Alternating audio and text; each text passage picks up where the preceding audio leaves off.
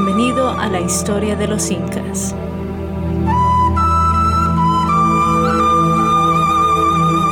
Episodio 9. Las fuentes.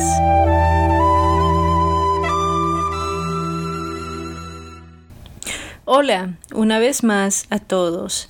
Me alegra que puedas acompañarnos.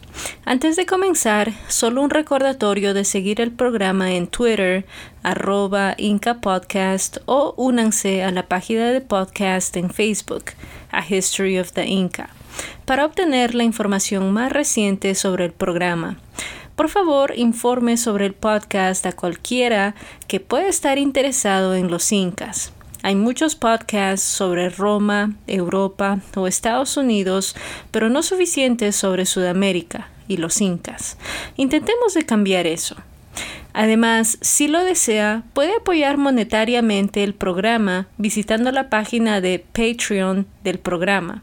Simplemente vaya a patreon.com y busque a History of the Inca, o haga clic en el enlace de las notas del programa para ir directamente a la página.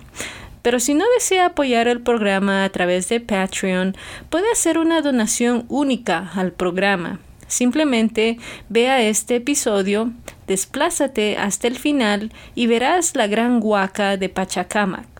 Allí puedes donar $1 al espectáculo. Por supuesto, puedes hacer una donación de más de $1 o cuanta cantidad gustes. De cualquier manera, agradecemos su apoyo. Durante los 2 últimos episodios, discutimos los orígenes que rodean al Inca, cómo llegaron al mundo gracias al creador, Huiracocha, y cómo llegaron al poder sobre los grupos circundantes. Hoy, sin embargo, vamos a dar un paso atrás y discutir nuestras fuentes. Esto no es solo para los episodios sobre los orígenes del Inca, sino también para el programa en el futuro.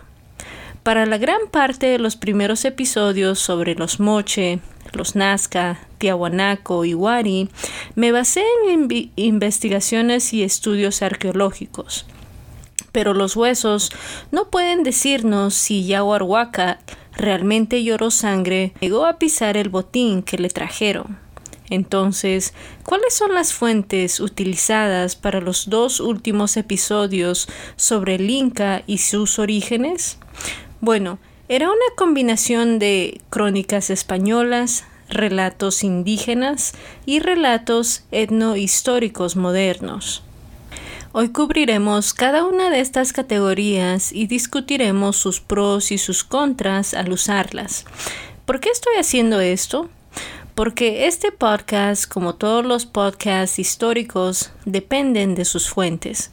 Las fuentes son como nosotros, podcasts de historia, donde obtenemos nuestra información. Pueden ser eclécticos y de amplio alcance, o pueden ser estrechos y limitados.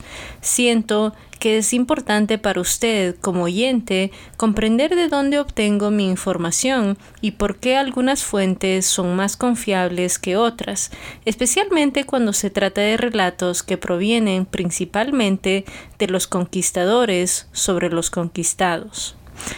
Primero, tenemos a los cronistas españoles. ¿Quiénes eran ellos, te preguntas? Los voy a dividir en 3 grupos generales: conquistadores, clérigos y administradores en el virreinato del Perú. De los conquistadores, algunos llevan cuentas o las escribían después de la conquista. Pedro Cieza de León y Pedro Pizarro son 2 de los relatos más conocidos. De los clérigos se encuentran las cuentas de Bernabé Cobo, Cristóbal de Molina, Blas Valera y Francisco de Ávila. Del virreinato tenemos a Juan de Ventazos, intérprete, Juan Polo de Ondegardo, quien fue virrey del Perú por un tiempo, y finalmente Sarmiento de Gamboa, un administrador encargado de acabar con la historia de los incas por el virrey Toledo. ¿No captó todos estos nombres? No se preocupe. Aunque sus relatos serán invaluables para nosotros durante la conquista, sus nombres no significarán tanto hasta que lleguemos a la llegada de los españoles y estén realmente presentes en la narrativa. De todos modos, ¿Cómo obtuvieron su información estos cronistas españoles? El Inca nunca desarrolló un sistema de escritura, al menos no que nosotros sepamos. Entonces, ¿de dónde sacan los cronistas su información? ¿Los nativos y los propios incas en realidad? Muchos cronistas españoles entrevistaron a decenas, si no más, de la nobleza inca para asegurarse de que tuvieran una narrativa coherente. Para citar a Sir Markham Clement, quien tradujo la obra de Sarmiento de Gamboa al inglés. En Cusco, todos los descendientes de los incas fueron llamados a declarar respecto a la historia del Perú bajo sus antepasados. Todos juraron que darían testimonio veraz. La recopilación de la historia fue luego confiada al capitán Pedro Sarmiento de Gamboa, cosmógrafo del Perú. Cuando estuvo terminado, se leyó el libro a los testigos incas, capítulo por capítulo, en su propio idioma. Discutieron cada capítulo y sugirieron algunas correcciones y alteraciones que fueron adoptadas.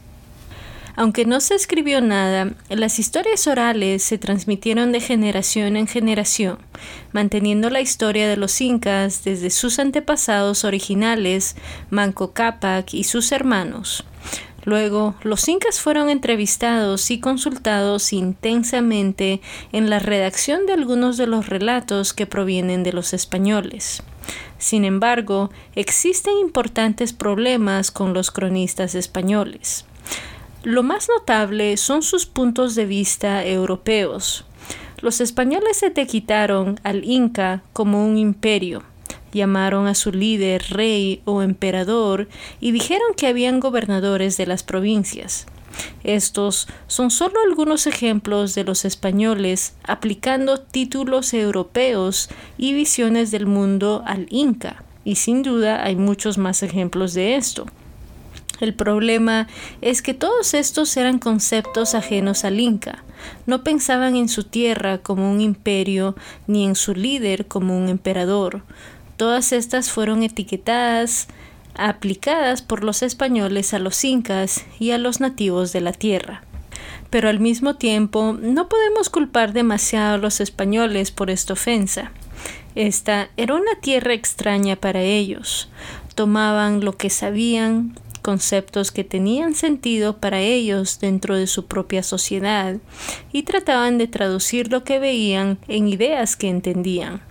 No siempre se tradujo limpiamente, pero hicieron lo que pudieron. Dicho todo esto, no se sorprenda si continúo con esta tendencia de aplicar términos como imperio o emperador de vez en cuando, ya que en muchas fuentes modernas también son culpables de esto. También prevalece el sesgo cristiano y racial a través de muchos de estos textos. Algunos, pero no todos, los cronistas españoles llamaron bárbaros a la población nativa y en ocasiones a los incas. Muchos afirmaron que los incas adoraban al diablo. Sarmiento de Gamboa hace esto varias veces en su relato Historia del Inca. Como el diablo, que siempre se esfuerza por dañar a la raza humana, encontró que estos desafortunados eran fáciles de creer y tímidos en la obediencia. Introdujo muchas ilusiones, mentiras y fraudes, haciéndoles entender que él los había creado desde el principio. Y luego, por sus pecados y malas acciones, los había destruido con un diluvio, volviéndolos a crear y dándoles alimento y una forma de conservarlo. Varios de los mitos que de origen incluyen referencias a una inundación que arrasó con casi todos los habitantes de los Andes. Este es un claro intento de los cronistas que intentan insertar la doctrina cristiana en los sistemas de creencias locales. Sin embargo, también hubo intentos de justificar el derrocamiento de los incas y el eventual dominio español sobre los habitantes indígenas.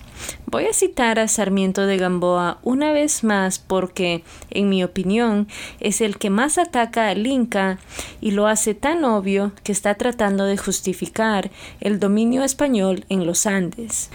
Además, y esto es sobre todo para ser notado, para comprender los peores propósitos de estos tiranos y su horrenda avaricia y opresión, no se conformaron con ser malos tiranos para los nativos, sino también para sus propios hijos, hermanos y parientes. Desafiando sus propias leyes y estatutos, eran los peores y más pertinaces tiranos con una inhumanidad inaudita, porque fue decretado entre ellos y por sus costumbres y leyes que el hijo mayor legítimo debía tener éxito, pero casi siempre violaron la ley, como aparece por los incas a los que aquí se hace referencia. Lo que Gamboa está tratando de hacer es marcar a los incas como tiranos sobre las poblaciones nativas e incluso sobre sus propios hijos y nobles. Al hacerlo, está tratando de socavar la legitimidad de los incas y convertir a los españoles en salvadores de los nativos. Justificar su dominio sobre los habitantes locales, aunque espantoso, ni siquiera es el último de los problemas con los textos en español. Uno de los más frustrantes, al menos para los historiadores, es que varios textos se han perdido durante muchos años o incluso por completo. Solo tenemos partes del relato del virrey Polo de Ondegardo, y eso se debe a que otros cronistas han declarado rotundamente que copiaron ciertas partes de sus textos y las incluyeron en los suyos. De lo contrario, la cuenta de Ondegardo desaparecerá por completo. El relato de Juan de Ventazos estuvo incompleto hasta la década de 1980, cuando se descubrieron varios capítulos más. Cieza de León, posiblemente la fuente más confiable y menos sesgada en lo que respecta al español, escribió varios textos durante su estadía en los Andes. Sin embargo, un texto de León que alguna vez se pensó perdido fue descubierto en la Biblioteca del Vaticano y publicado en español en 1972. Solo en 1998 salió una versión en inglés. Así, incluso los textos físicos pueden suponer un retraso en el desciframiento de la historia del Inca. Pasemos a las cuentas indígenas. Como dije anteriormente, la historia de los Andes a menudo se transmite de generación en generación. Por supuesto, a medida que pasan los años y se convierten en décadas, los detalles pueden volverse confusos. Por lo tanto, tenemos menos detalles sobre los gobernantes anteriores de los que tenemos sobre los de Wiracocha en adelante. Sin embargo, las historias también pueden cambiar según quien las cuente. Había grupos políticos rivales dentro de la estructura inca y dependiendo de quién estaba en el poder, un gobernante pasado podría sufrir una pérdida de prestigio si la historia no encajaba con la visión del mundo del gobernante actual. Un ejemplo de esto se puede ver en el inca Garcilaso de la Vega, un mestizo cuyos descendientes provenían de un grupo rival al de Pachacútec. En su relato, de la Vega no le da crédito a Pachacútec por la derrota de los Chanca, pero afirma que fue Wiracocha Inca, el padre de Pachacútec, quien salvó a Cusco. Durante muchos años, el relato de la Vega fue visto como una fuente muy legítima, pero ha sido muy analizado en los últimos años a medida que el pasado de su familia ha salido a la luz. Parece que, a pesar de casi 100 años entre los dos, de la Vega aún guardaba el rencor de su familia contra Pachacútec y su grupo de seguidores. Por supuesto, del otro lado tenemos la cuenta de Juan de Ventazos. Sí, sé que lo mencioné como parte de la administración virreinal al principio del episodio, pero su esposa era doña Angelina, anteriormente Cuchurimay Oclio, una princesa inca con quien Ventazos se había casado. Doña Angelina y su familia pudieron contar su historia a través de la pluma de Ventazos, quien escribió sobre las asombrosas hazañas logradas por Pachacútec. Entonces, no debería sorprenderle saber que doña Angelina y su familia eran del mismo grupo político que el gran gobernante. Estos relatos indígenas son valiosos porque brindan una gran cantidad de información sobre la cultura y las costumbres de los incas. Sin embargo, uno debe tener cuidado de no depender demasiado de una sola cuenta, ya que el sesgo político está muy presente. A continuación, tenemos fuentes más modernas como la arqueología. La arqueología puede ser una gran fuente. Fue la fuente que utilicé durante los primeros episodios y la arqueología no lleva consigo el peso político del pasado. Y es una excelente manera de aprender no solo sobre los nobles y los élites, sino también sobre los plebeyos. Como me dijo una vez un arqueólogo, tanto si eres un noble como si no eres nadie, todo el mundo deja basura. Sin embargo, existen problemas con la arqueología. Primero, es el tiempo. Las excavaciones requieren mucho tiempo y recursos para completarse. Llevar a cabo encuestas, excavar y recopilar datos llevan años en completarse. Luego, publicar hallazgos o resultados también puede llevar mucho tiempo. Segundo, interpretaciones.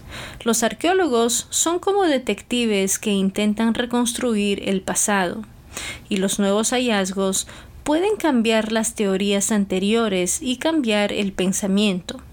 Esto no es necesariamente malo, fomenta la discusión científica. Sin embargo, puede significar que una teoría que puede haberse sostenido durante décadas ahora está en cuestión. En tercer lugar, los arqueólogos solo pueden sacar ciertas conclusiones. Idealmente, podríamos subirnos a una máquina del tiempo y ser observadores neutrales en el pasado, pero por desgracia, la máquina de H.G. Wells aún no ha llegado al buen término. Eso significa que no podemos obtener una imagen completa de los eventos.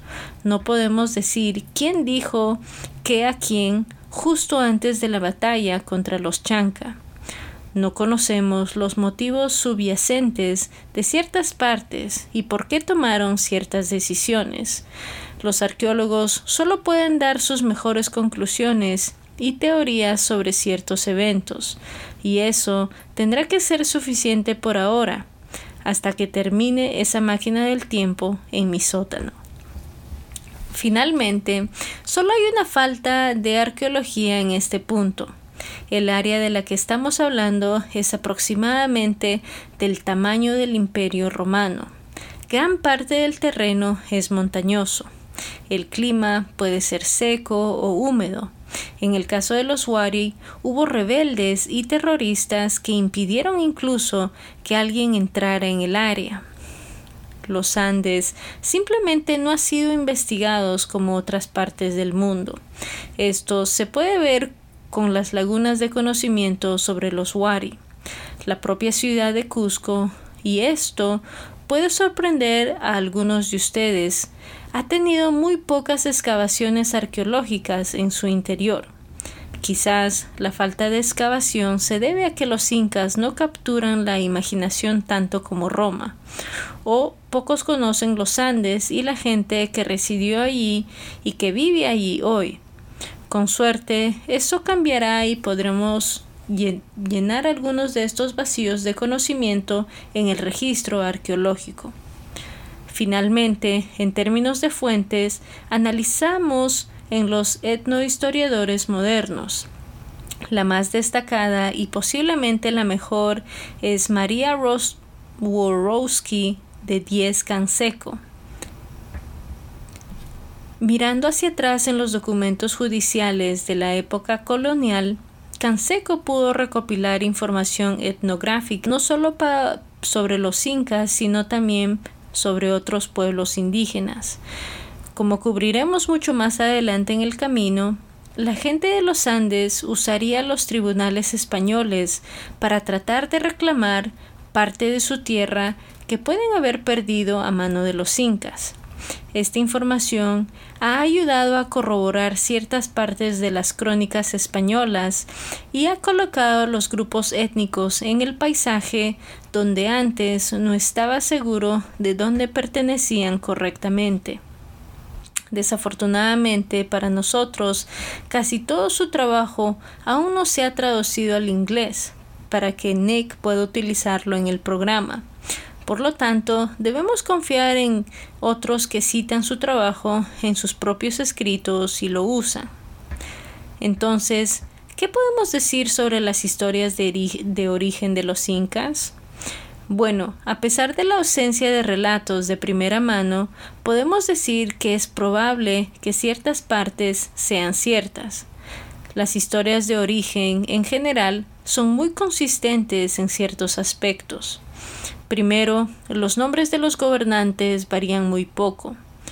Una fuente puede tener una regla o dos fuera de servicio, pero en general las órdenes no varían demasiado.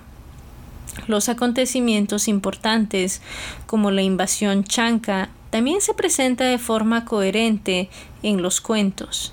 Eventos como esto pueden tomarse como ocurridos. Los arqueólogos e historiadores de hoy en día han utilizado las crónicas como guías. Se han tomado y tejido extractos de estas fuentes para formar una narrativa cohesiva. Nuevamente, esto está bien porque las fuentes tienden a seguir los mismos eventos.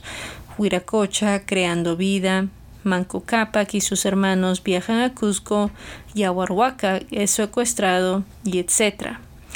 Lo que puede variar son los detalles.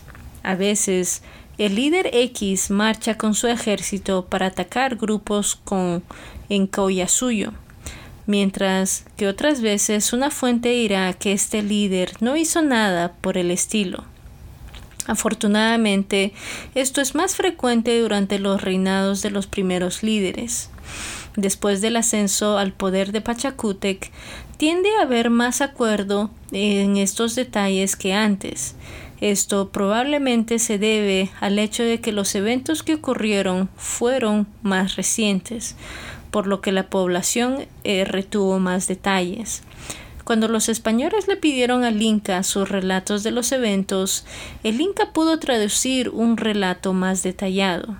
Sin embargo, prefacio que todavía puede haber diferencias entre las cuentas y esto se debe más a la política de la corte, en la que nos sumergiremos cuando llegue el momento.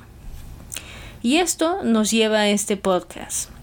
Hay una razón por la cual este espectáculo se llama Historia de los Incas y no Historia del Inca. Claro, existe la ventaja de que el programa aparezca primero en su lista de suscripción, lo cual es agradable y sinceramente no se planeó al elegir un nombre para el podcast. El caso es que aún queda mucho por aprender sobre los incas y los Andes en general. Constantemente hay nuevos descubrimientos en las montañas y valles, como el redescubrimiento de Yacapata por Hugh Thompson, cerca de Machu Picchu. Otro descubrimiento es posiblemente el sitio del sacrificio de niños más grande del mundo. Esto se acaba de descubrir en Huanchaquito, Las Llamas, y Pampa, La Cruz, en la costa norte de Perú. A medida que se descubren más y más, podemos armar más rompecabezas y obtener una imagen mucho más clara que nunca.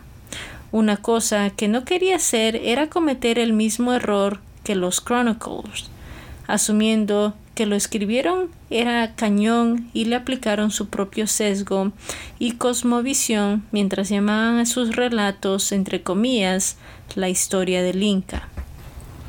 Además, hay algo que decir sobre la cantidad de traducciones que atraviesa la historia antes de que la lea. Un hablante de quechua contó la historia a un intérprete que la tradujo al español. En muchos casos, Han pasado unos cientos de años antes de que la obra se traduzca al inglés. Estoy leyendo la traducción al inglés de los relatos y es posible que partes de la narración o el énfasis en ciertos eventos se hayan perdido durante el transcurso de múltiples traducciones. Me doy cuenta de que en los próximos años las cosas pueden cambiar y nuestra comprensión de los incas, así como de muchos otros grupos, pueda cambiar a medida que se descubran y descubran más. Este podcast es solo un capítulo en la narración del cuento inca y ciertamente no es el final. Gracias a todos por escuchar este episodio en las fuentes. Sé que revisar el material original no es del agrado de todos. Sin embargo, creo que encontrará que valió la pena que nos detuviéramos aquí, ya que las crónicas españolas y los relatos indígenas tendrán más importancia en nuestra historia en el futuro. La próxima vez reflexionaremos sobre nuestras fuentes arqueológicas, discutiremos el Cusco temprano con más detalle y pondremos la capital inca en el contexto de la ascensión de Pachacútec según las crónicas.